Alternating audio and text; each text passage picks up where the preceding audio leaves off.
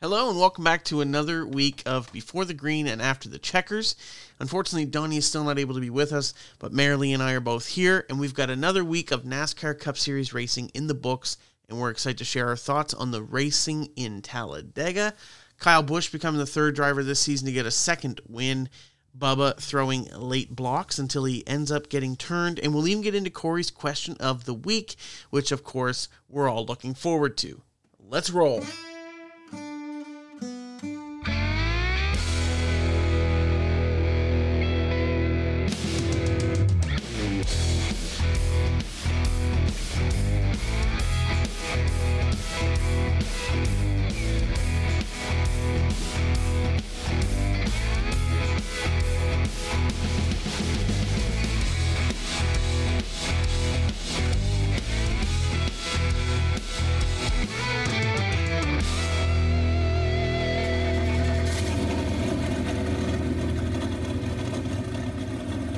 What's going on, Mare?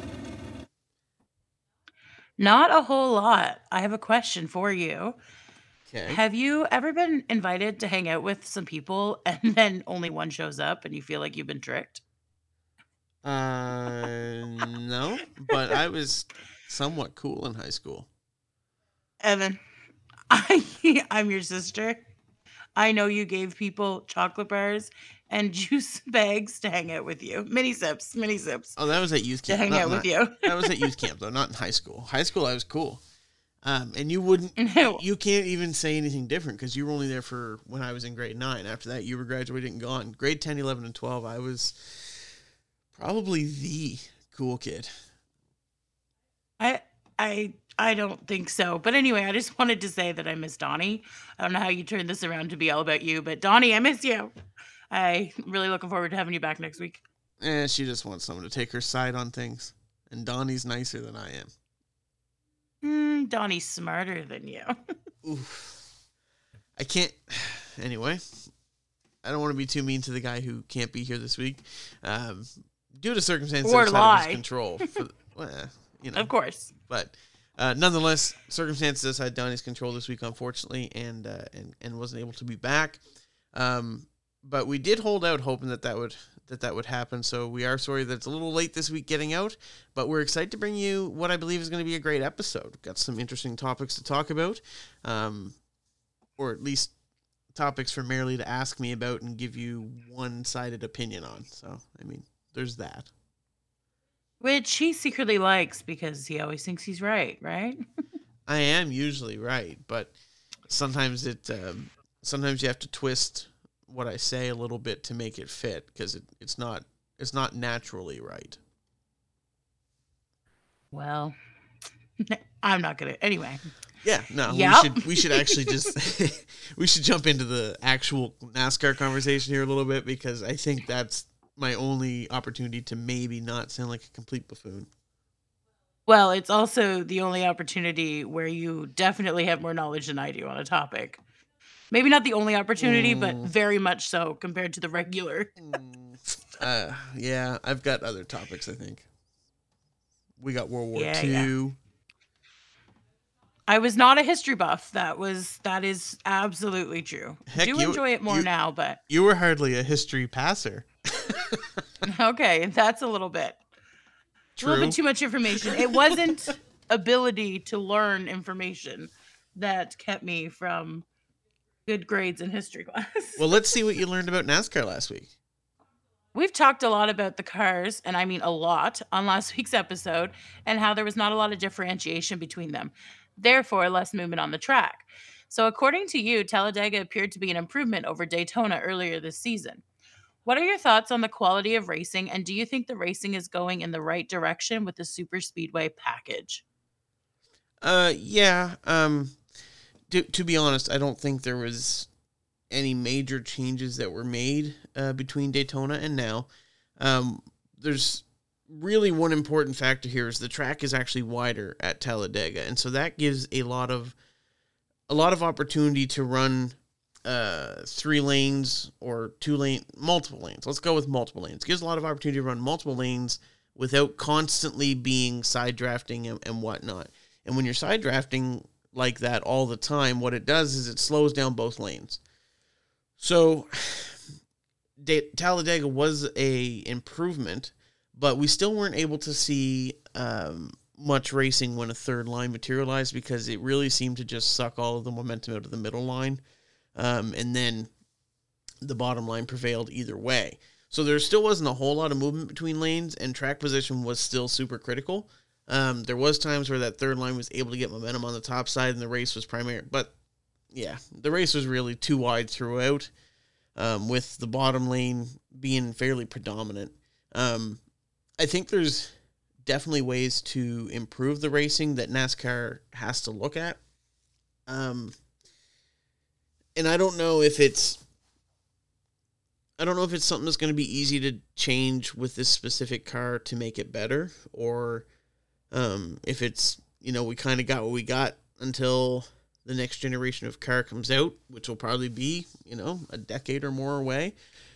The positive news is we don't run super speedways a lot, but the downside is that for new fans, super speedway racing is kind of really exciting. It's there's a lot of on track action.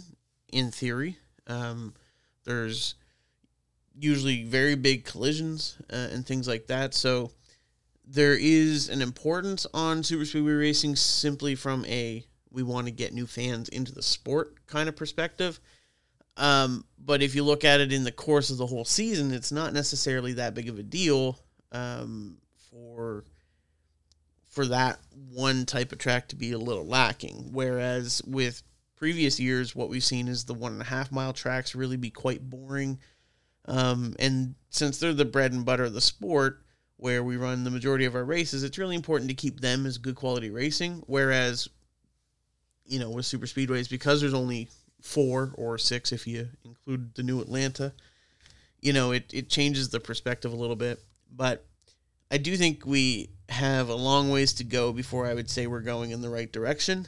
Right now, I would say we're holding steady, and one track race is a little better than the other. I see. Would you say that? I mean, this is a merely question, Yeah. not a planned question. But do you think, like, if you look at this race at Talladega and the prior car time frame, so I know that wasn't last year, but like a few years ago, Yeah. would you say that like definitely would have been a lot more 3 lanes wide kind of thing while they're racing before? Um. Like, The do you notice a huge shift downwards, I guess, in that? I do, but it really goes back to like the early 2000s until now. So all the way through from when I first started watching until the 2010s, um, there was a lot of movement throughout, and you could see drivers come and go and move high, move low, work around throughout the field.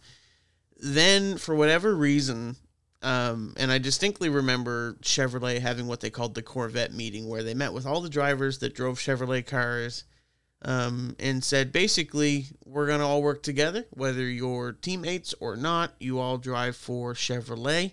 And today we are going to make sure that we do everything we can to get a Chevrolet into victory lane. And so what happened is all the Chevrolets started working together, and they started pitting together. They started, using strategy to basically get in line with each other and then kind of go from there. Well, of course, that forces the other manufacturers to do the same. And I think that's where we've kind of seen the downfall of super speedway racing, is simply that everyone rides around with their manufacturers, tries to get in line, and then they all pit together. And then wherever they pan out, they pan out. There isn't really much more you can do after that. So I really think that manufacturers getting involved in the strategy side of it is kind of what killed super speedway racing in many ways. I think that there's a way back from that, but with so much money tied up in it from the manufacturers, which by all means we want to see, then I think it's going to be a hard road before you really get to a place where people are kind of running independent of team orders and manufacturer orders and things like that. And I think that's what you got to do in order to change it, is get rid of those. And I don't know that there's a way to effectively do that, to be honest. Right on, makes sense. Well, I heard Kyle Busch won this week. And You I did. also heard that it looked like Bubba Wallace and Ryan Blaney were likely to get their first wins on the season after taking the white flag. I mean, Blaney was probably held back by being Don's pick. Just kidding. How much momentum do you feel that the number 8 team and RCR as a whole will gain from a win like this? Or is it a situation where wins resulting from lucky circumstances don't necessarily result in as much positive movement?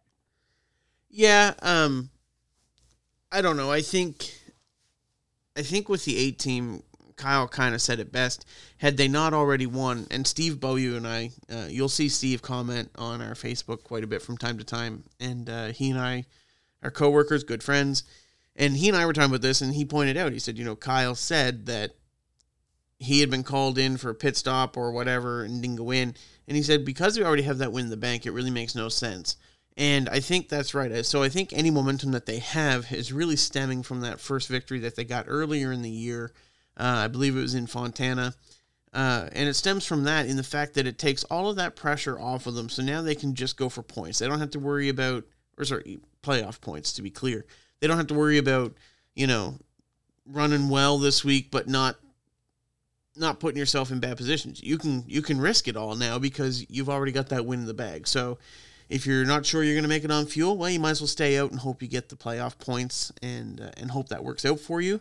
And I think that in and of itself builds momentum.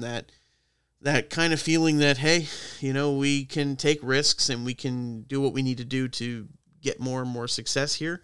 And that's what builds momentum, because as you try things that are maybe a little out of the box, you find some things that work. And as you find things that work and start stacking them together, all of a sudden you've got positive momentum rolling forward. You're building, same as anything else. Once you get that foundation and you start building on top of it, it doesn't take long for that to really grow. And I think that's what we're seeing from the A team. I don't think it's necessarily going to be a result from this weekend. I think it's a result from that second race in the season where he put the win together right out of the gate for RCR. And let's be honest, we're, I think, 11 races in now, and Kyle Busch has 2 wins on the season with a new team, new crew chief. I think that's really impressive. I think the momentum is kind of just there at this point. I don't think there's any arguing that they've got some really positive momentum on their side. And I think it all goes back to that first win. Well, that's interesting, but I'm a little bit offended by something you said there. Go ahead. What did I say there? Well, you said that Steve Beaulieu was your coworker and your friend, and like I have worked with him on graphics, so like I also know Steve. Well, I mean, not to throw dirty laundry out here, but I think I was the connection there to get you to a place where you got mixed up.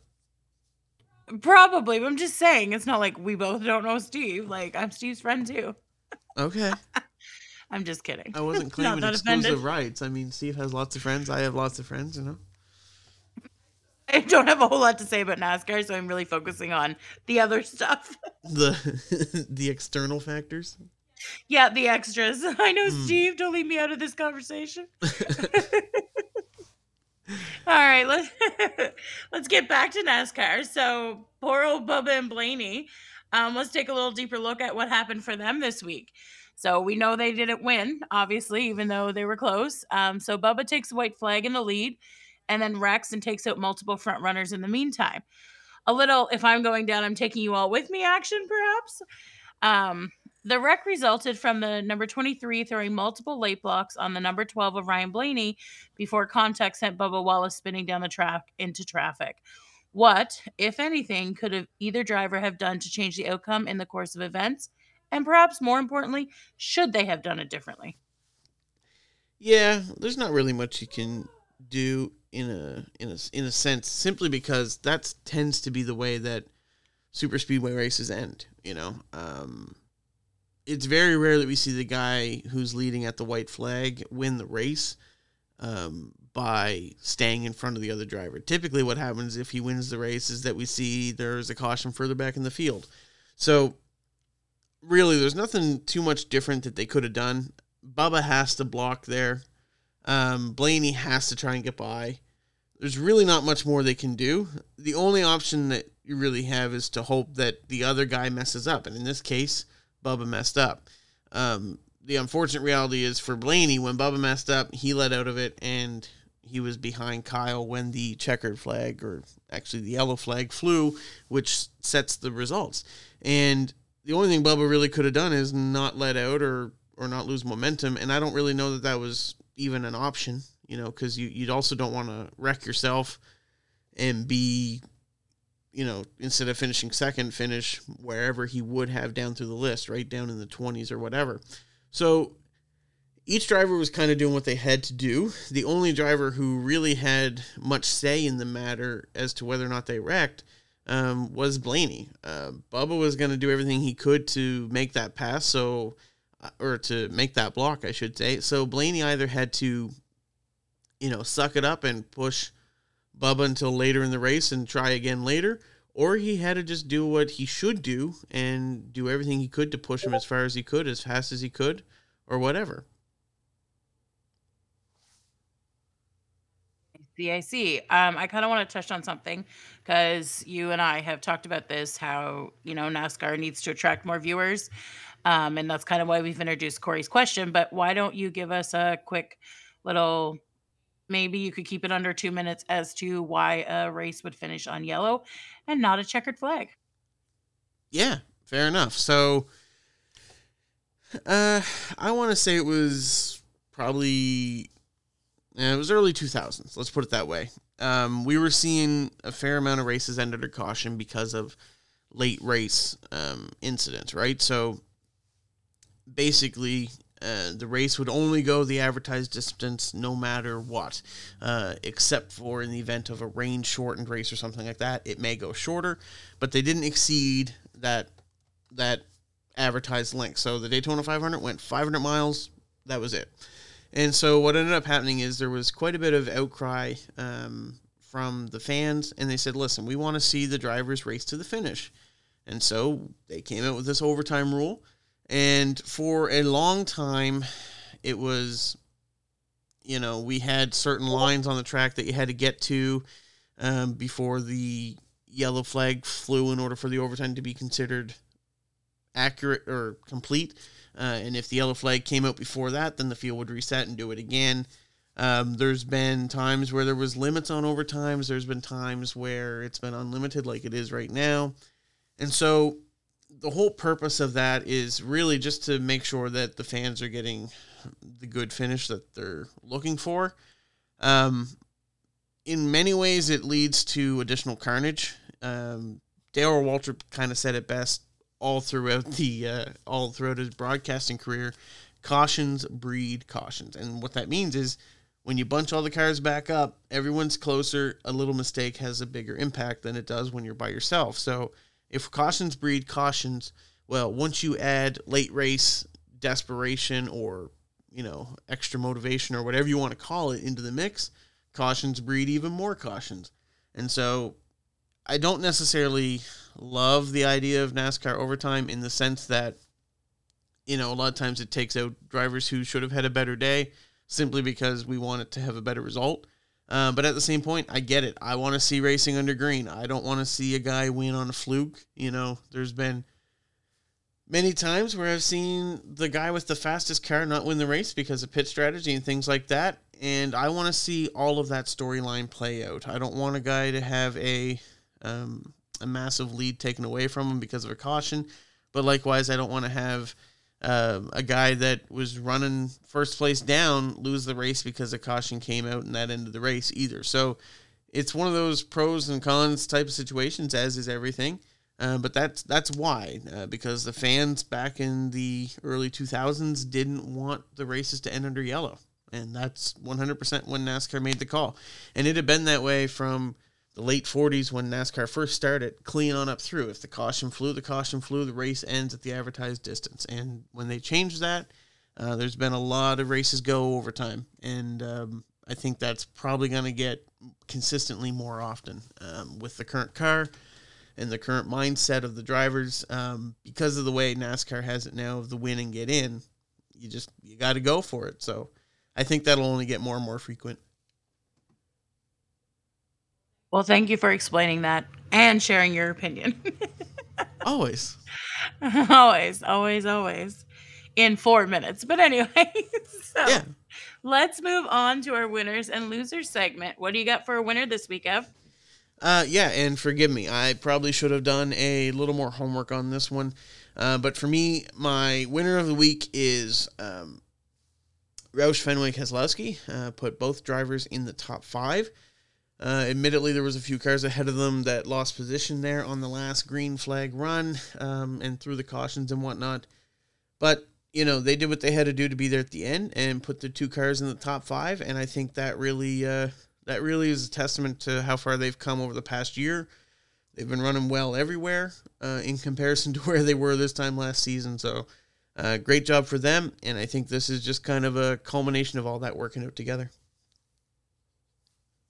So RFK, that was mentioned in comments this week, was it not? That's actually somebody mentioned that.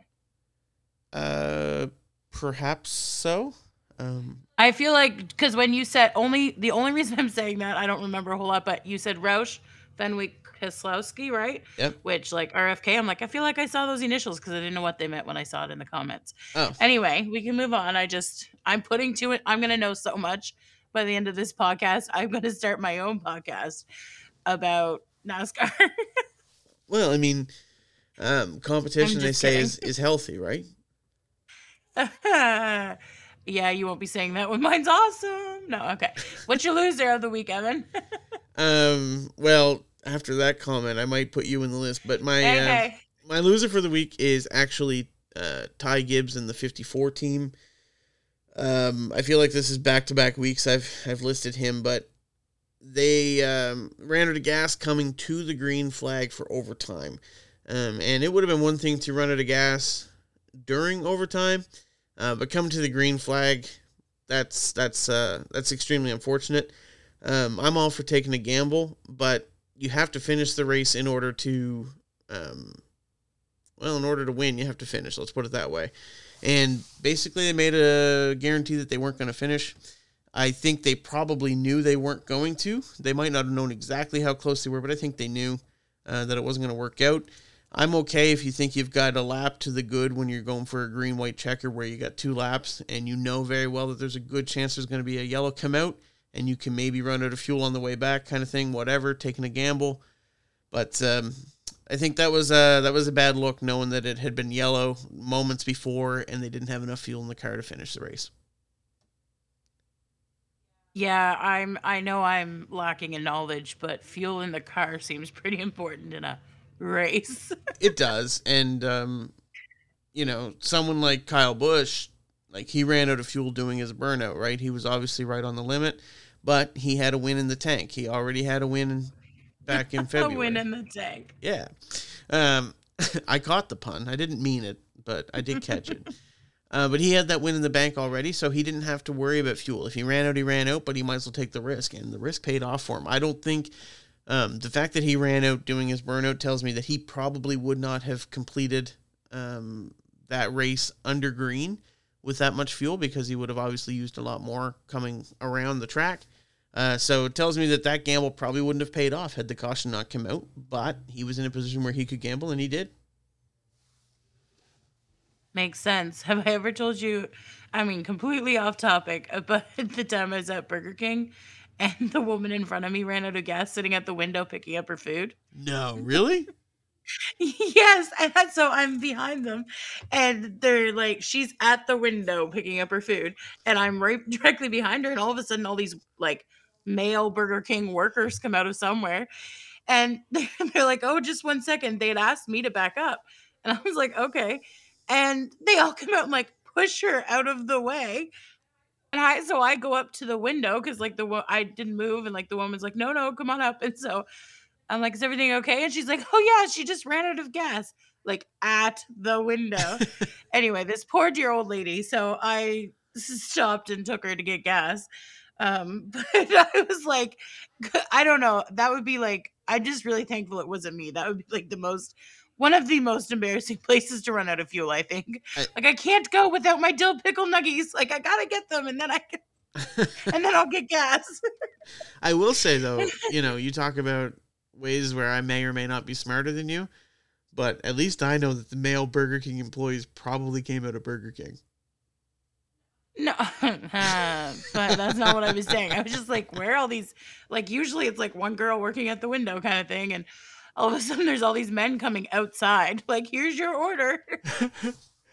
But they were coming to push her. She said her daughter had borrowed her car or something and like she just didn't check the gas. But I felt pretty bad for her. I don't blame you. Yeah. What about you? Do you have a loser this week? Actually, I did technically, because Donnie's not here, write down something. But my winners and losers have, again, not a whole lot to do with NASCAR. So I think the win for this week is I've just been really enjoying all the interaction on our social media posts this past week. I feel like you guys out there are paying attention to us and listening, which is nice to know we're not doing this in vain, and also commenting, which is great. So that's been nice. And honestly, when it comes to the loser, sometimes I think I'm the loser here for being willing to do this without the knowledge, but I'm having fun. So what else do you need, really? Well, and to be clear to you, I mean, we all did one episode with the three of us, and then you ran Donnie off, apparently. And so now it's just a sibling podcast about NASCAR. I was always really good at that with men. I run them off. It's fine. Chase that one clean to your cousin, and he married her. Nah. All right. Yeah, let's move on. Let's move on, because, like, yeah. It goes nowhere positive from there. No, and, like, I'm saying this, and, like, you know, I've been friends with Donnie basically half of my life, if not more now, really, by age. But anyway. All right, let's move on to Corey's question of the week. All right, what do you got? In Corey's words, exactly, I believe. You've talked about NASCAR trying to attract more viewers, and as a sports guy, although not necessarily NASCAR, one thing I know is that everyone loves a champion who knows how to win and is a superstar. With Jimmy Johnson now retired, who is the next superstar for NASCAR, or is there one already? In my best Corey voice. Well, he's gonna hate me. Well, I know Corey very well, and that's not exactly a great representation. No. Speaking of running people off, we're not gonna have a Corey question ever again. No, that'll be the end of that. But this is actually a good question, and I know Donnie and I talked about it, and I think Donnie was kind of excited to talk about this topic specifically. And one of the reasons being is Donnie was always the Jimmy Johnson fan. Yeah, he was. Yeah, between the two of us, he was the Jimmy I knew fan. that. Yeah.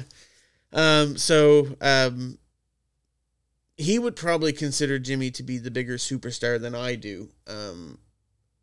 Jimmy was extremely successful in NASCAR, but from a superstar perspective, when you talk about superstars, to me, that talks more about their fame and, you know, how many people know them, and whatnot. And I think during Jimmy Johnson's era, there's no arguing that Dale Earnhardt Jr. was the superstar of the sport at that time. Now, if you want to talk about the most successful driver of the sport, Jimmy Johnson is hands down that guy for the previous little while. So you got to kind of look at it from two perspectives. I don't think that there will ever probably be someone in NASCAR specifically who is as big of a superstar as Dale Earnhardt Jr. was from a popularity standpoint. Just doesn't happen naturally, for one. The popularity of NASCAR has dropped considerably since the early 2000s, early and mid 2000s. The 2010s and on have seen a decrease in popularity of the sport, and with that, of course, decreases the popularity of the drivers. In addition to that, you know, the death of Dale Earnhardt Sr. definitely played a role in how quickly Junior became as popular as he was. And how long that stood, right? So, from a popularity standpoint, I don't know if there'll ever be anyone that'll match Dale Earnhardt Jr., but there are definitely always going to be guys that are that super popular guy. So right now, we've got guys like Chase Elliott. I don't think there's anybody in the sport right now that's as popular, or definitely not more popular than Chase Elliott. But you got a couple close contenders in young guys like Kyle Larson, Ryan Blaney. They're all really young guys that have a lot of popularity. Then you look at someone like a Bubba Wallace, who has a lot of name recognition. He has a lot of popularity amongst crowds that aren't white male. Naturally, anyone that is a minority, tends to be attracted to those that look like them and talk like them and act like them. And so Bubba Wallace appeals to them. So does a guy like Daniel Suarez, right? So there's Well, representation's important. it is 100%, and it's good to see that we're getting some of that in NASCAR. You know, we had Danica Patrick for a few years, and she obviously didn't resonate on a success level, but she did resonate that, you know, you could make it to NASCAR as a female. And likewise, you know, we haven't had a black driver in the Cup Series in decades until Bubba Wallace. As far as a full-time driver, there may have been someone in there that I don't recollect that was a part-time driver or something like that. But we haven't had a full-time driver who was black since, I believe, Wendell Scott in the 70s. So that's really good. As far as someone who's going to be as successful as Jimmy Johnson, I don't think that we ever see that probably again. And the reason I say that is with each generation, the level of talent gets much tighter, right? So the first generation of people that race stock cars, they were learning everything on their own, right? And then the next generation, well, they learned quite a bit from the generation before them, and that continued. We're literally at the most talented, most knowledgeable group of drivers that we've ever had, simply because they didn't have to develop and learn everything on their own. So much of that was already discovered by others before them and passed down. Likewise, in the earlier days of NASCAR, there was not as much parity. You know, there was literally people bringing their family car to the racetrack and running it. That's why it's called stock car racing, because back in the original days, it was literally nearly stock cars. They would have sometimes roll cages and things like that in them, but as safety advancements and performance advancements, manufacturer money, all of that stuff came in, all of those people wanted safer, more similar cars, in the sense that, you know, Ford didn't want to be getting run out by Dodge every week. They wanted to have a lot more parity. And so as that talent window and as that performance window continues to narrow, I think it's going to be significantly harder with each passing year, at least in the current trajectory, to ever go back to back, let alone to win 5 in a row when it comes to championships, or 7 period. You know, it was just an unbelievable level of success that I don't think we're going to see probably ever again, especially, you know, it's be one thing to win 7 championships over a very long career, but to win 5 back to back is just a level that nobody else has ever attained in the sport, and I don't think anybody ever will again. Before that, the best had been 3 in a row, I believe. I just don't think we'll ever see it again. I mean, that makes sense. Not only are you saying that the drivers are getting closer in like their skill level, but as like last week's question brought that like the cars are also getting more similar. So it's pretty hard to stand out, period. Whereas like Corey, I mean, I know this is like a huge basketball fan, and like somebody like Kobe Bryant, LeBron James, and I'm just like throwing out random names, but their own actual skill level, like natural abilities, and then their like desire to work and become better and find the best for themselves can make them stand out as a superstar. Whereas like if NASCAR is, the people are kind of like, it's a smaller pool Yeah. and they've got all the knowledge and everybody is kind of like on the same page, and then the gear they have is also all the same, and it's a little bit harder to stand out, right? When like it's not your ability to hit the gas pedal that makes you faster, if that makes sense. Yeah, 100%. The other element that makes it hard too is more similar to other sports, which Corey would refer to as the team element. You know, right now NASCAR is basically on the road for 38 seasons of the year. If you add in the All-Star race and the the Clash at the beginning of the season, Cup Series on the road for 38 years. So you're not seeing 38 weeks. Yes, sorry, 38 weeks. So for me, it feels like 38 years, but anyway. You're not even home half the time when I'm watching. But nonetheless, 38 weeks of the season, we've seen a lot of, crew chiefs and team members retiring a little bit younger than they used to.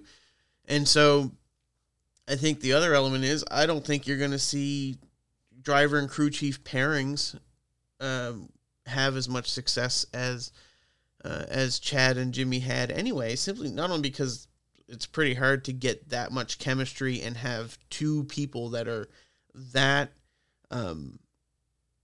amazingly competitive as a unit, and keep them together for multiple years at a time. 38 weeks of the year. I mean, you only got 14 weeks where you're not on the road traveling, and people do still want to have a life, want to have family, kids, and whatnot. And I don't think there's anything that really points to me right now and goes, okay, I think I can start to see how that level of success could happen again. Right. That makes sense. And I like, even when you mentioned like the team aspect, well, like iron sharpens iron, and you've got, I don't know how many guys on a team, like constantly practicing and bettering each other. And not saying that like there's not a team aspect to NASCAR, but it's like a team is in like, this is, I don't know how to explain it, what's happening in my head, but like you said, like the pairing of the two of them together, like they were working to make themselves better, but like in two very different aspects of the sport, I guess. Yeah. So like was his name Chad? Is that what you said? Yeah, Chad Knaus, was his Yeah. crew chief. Yeah. So like Chad is working to be the best crew chief and Jimmy's working to be the best driver, whereas like you've got a team on a basketball court who I do have different positions, but that's kind of like the coach and like the best player, where there's like how many other teammates constantly pushing you in a different way, in a different element, right? Yeah, 100%. And working together. Yeah, Anyway, they're not even on the field at the same time together in the sense that, Chad's job really covered pit road and what they did to the car. So as soon as the car went on the track, there was really nothing he could do that affected it until it came back into his playing field, which was pit road or the garage or what have you. So as much as they're a team, there are different elements to that, whereas at least with basketball, hockey, whatever, you're on the same ice, you're on the same field, you're on the same court at all times. And so everything is very much different in that regard. Exactly. And I'm not saying that like Chad's job or Jimmy's job is more important at all. Just to be clear, all I'm really saying is I understand basketball more, but that's probably because I played for that 1 year. I remember that. Hey, at least you made the team. I tried out, played one game, and they cut me. I did. I made the team, and I believe it was most dedicated player was the award I received. Because Mary Lee shows up. If nothing else, she shows up. Well, and I feel like that's because you knew if you didn't, they were going to cut you. No. I just want to say, hence being on the NASCAR podcast, I show up. If nothing else, I am here. That's all I'm good for. All right, let's move on. Unless you have something more to say about that topic, but not about that topic. But I do think before we get into predictions, I do want to address one thing. Obviously, I think everyone knows. If you don't, then you're probably a newer listener, but I'm obviously a big Alex Bowman fan, and we did find out just the other night that he's going to be out for 3 to 4 weeks due to a fractured vertebrae in an accident suffered outside of NASCAR in a different racing series. So that is an important development for the season. It'll be interesting to see how that transpires, and obviously I am slightly devastated. I was going to definitely pick him at some point or another for my driver this week. But that is what it is. And I'm looking forward to having him back almost as much as I'm looking forward to having Donnie back with us. But I'm looking forward to having him back in that 48. In the meantime, it looks like Josh Berry is going to fill in, and he did a great job with Chase Elliott's team. So I have no doubt that he's going to do a great job here with the 48 car as well. Well, I don't have to learn a new name, so that's good because I remember it's from when he filled in with Chase Elliott. But also, I'm a little worried about, it might change NASCAR, but I figured it would change our podcast. If you can't talk about Alex Bowman, it's a wonder you can talk about anything else. Really, you're a big fan. Yeah, I've got a contact at his doctor's office, so I'll keep us updated every week. That's kind of creepy. It's also not true, but. Yeah, no, I'm sorry to hear that. Oh. Okay. I'm going to move on. Sorry. Okay, yeah. No, for a second I could hear myself, but it seems to have disappeared. All Oh, right, you okay. can leave that in. That's fine. Let's go on to your picks. Well, let's. So, Evan. Everyone that's listening right now is like, oh yeah, I get why hearing her would cause her to whoa up. We hear the whole podcast and don't want to. I'm sorry. I'm bringing you listeners. I will say the social media work has been very, very good. So I was really just talking about my mom. And I know she's your mom too, but I'm pretty sure she's listening because of me. Well, now that you've hurt my feelings, we should move on. Just kidding. And we all know your mama's boy. Oh, yes. All right. So I also, you probably don't want to move into this, but your lead is way down, Ev. You're at 11 to 10. Still got a lead. Winning's winning. I know, but Donnie got both picks right and almost had the winner with Blaney. He did. But I will say, in the famous words of Dominic Toretto, winning is winning. It doesn't matter if you win by an inch or a mile. So that's the mentality that I'm taking in this week. And gonna do what I can to extend that lead a little bit more. Hey, we both kind of just quoted him because I was talking all about family. And you're... All right, so Donnie's... family. Family. All right, so last week, Donnie had Brad Keselowski. No, I have a hard time with his name. Brad Keselowski, who was 5th, and Ryan Blaney 2nd. And you had Joey Logano, who ended in 30th, was it? And Chase Elliott in 12th. At least when I pick Joey, he doesn't finish dead last. He just finishes poorly. 30's pretty low there on the list. Yeah, it is. All right. So, because Donnie won, you actually get to pick first this week. I do. What do you got for first, Steph? Actually, Donnie was quite upset when he heard this earlier this week because we were trying to get his picks in. I am taking his favorite driver, Martin Truex Jr. Didn't you go through a stage where you liked Martin Truex Jr. after Jeff Gordon disappeared from the scene? 2 seasons, 2017 and 2018, I believe it was. No, 2016 and 2017. Then he won his championship, and then he sounds or acts very entitled now compared to what he did, or at least that's what I find. I know there's lots of Martin Truex fans, and all the power to you. I get why you like him, but it wore out for me fairly quick. Well, Donnie's first pick this week is Christopher Bell. I don't know why. Maybe you can give us some information as to why. I'm just reading a name off a list. Yeah, well, I mean, I think there's a reason why we both have picked a Joe Gibbs driver. Joe Gibbs Racing typically runs pretty well at Dover. I know Martin Truex would have been his first pick. Martin specifically has had great success at Dover.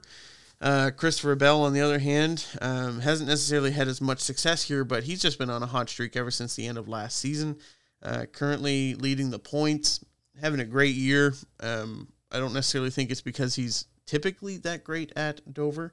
I think a lot of it has to do with he's just having a fantastic year, and he's got that momentum that we talk about all the time as being so ever important. And so I think that's why Christopher Bell is probably Donnie's pick this week. We're just making total assumptions here, but we'll put words in his mouth. 100%. All right, it's probably just because he likes his hat. So I doubt it. Who's your second pick? My second pick for this week is probably one of my more random picks for the year, but Christopher Buescher. That 17 car has been showing a lot of speed, and I think with the momentum from last week and having some really good, strong finishes, I think that we could really see Chris pull off a win. Maybe, we'll see. Or he could end in 12th, just like Chase Elliott last week. All right, so Donnie's second pick is Denny Hamlin. Again, want to shed any light? Yeah, a lot of that comes back to again, it's a Joe Gibbs car. Toyota and Joe Gibbs typically run quite well here. It's Danny has been knocking on the door of some good speed and some good results here for the last little while. So I think the game plan is basically just to bank on that success coming. Typically, Danny doesn't have any problem getting successful results, and I think that that'll probably continue on.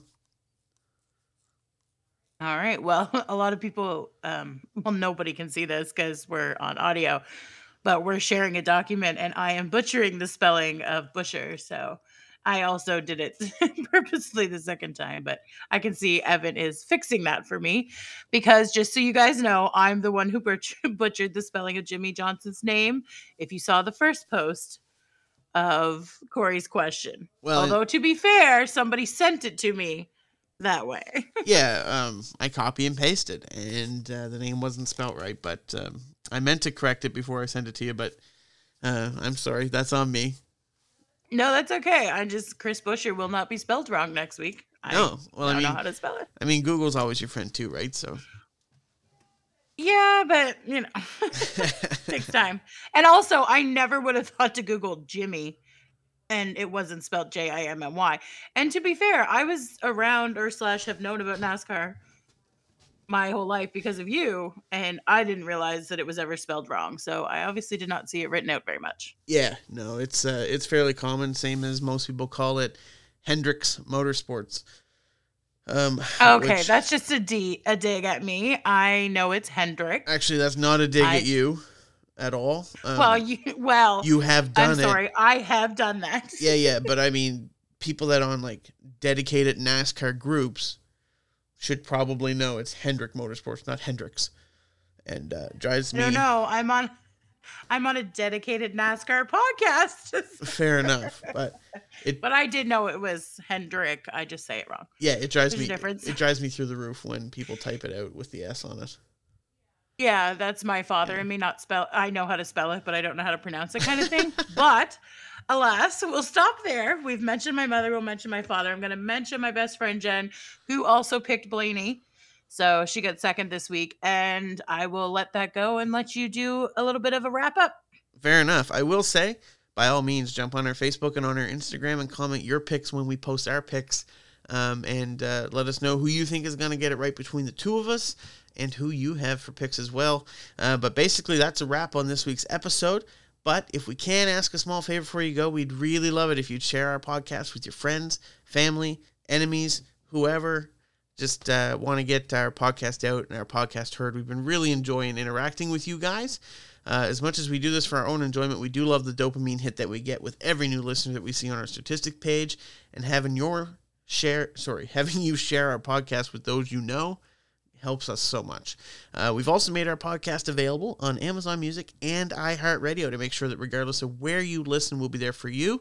So that's in addition to Spotify, Apple, and Google, as well as directly from the website at anchor.fm/beforethegreen.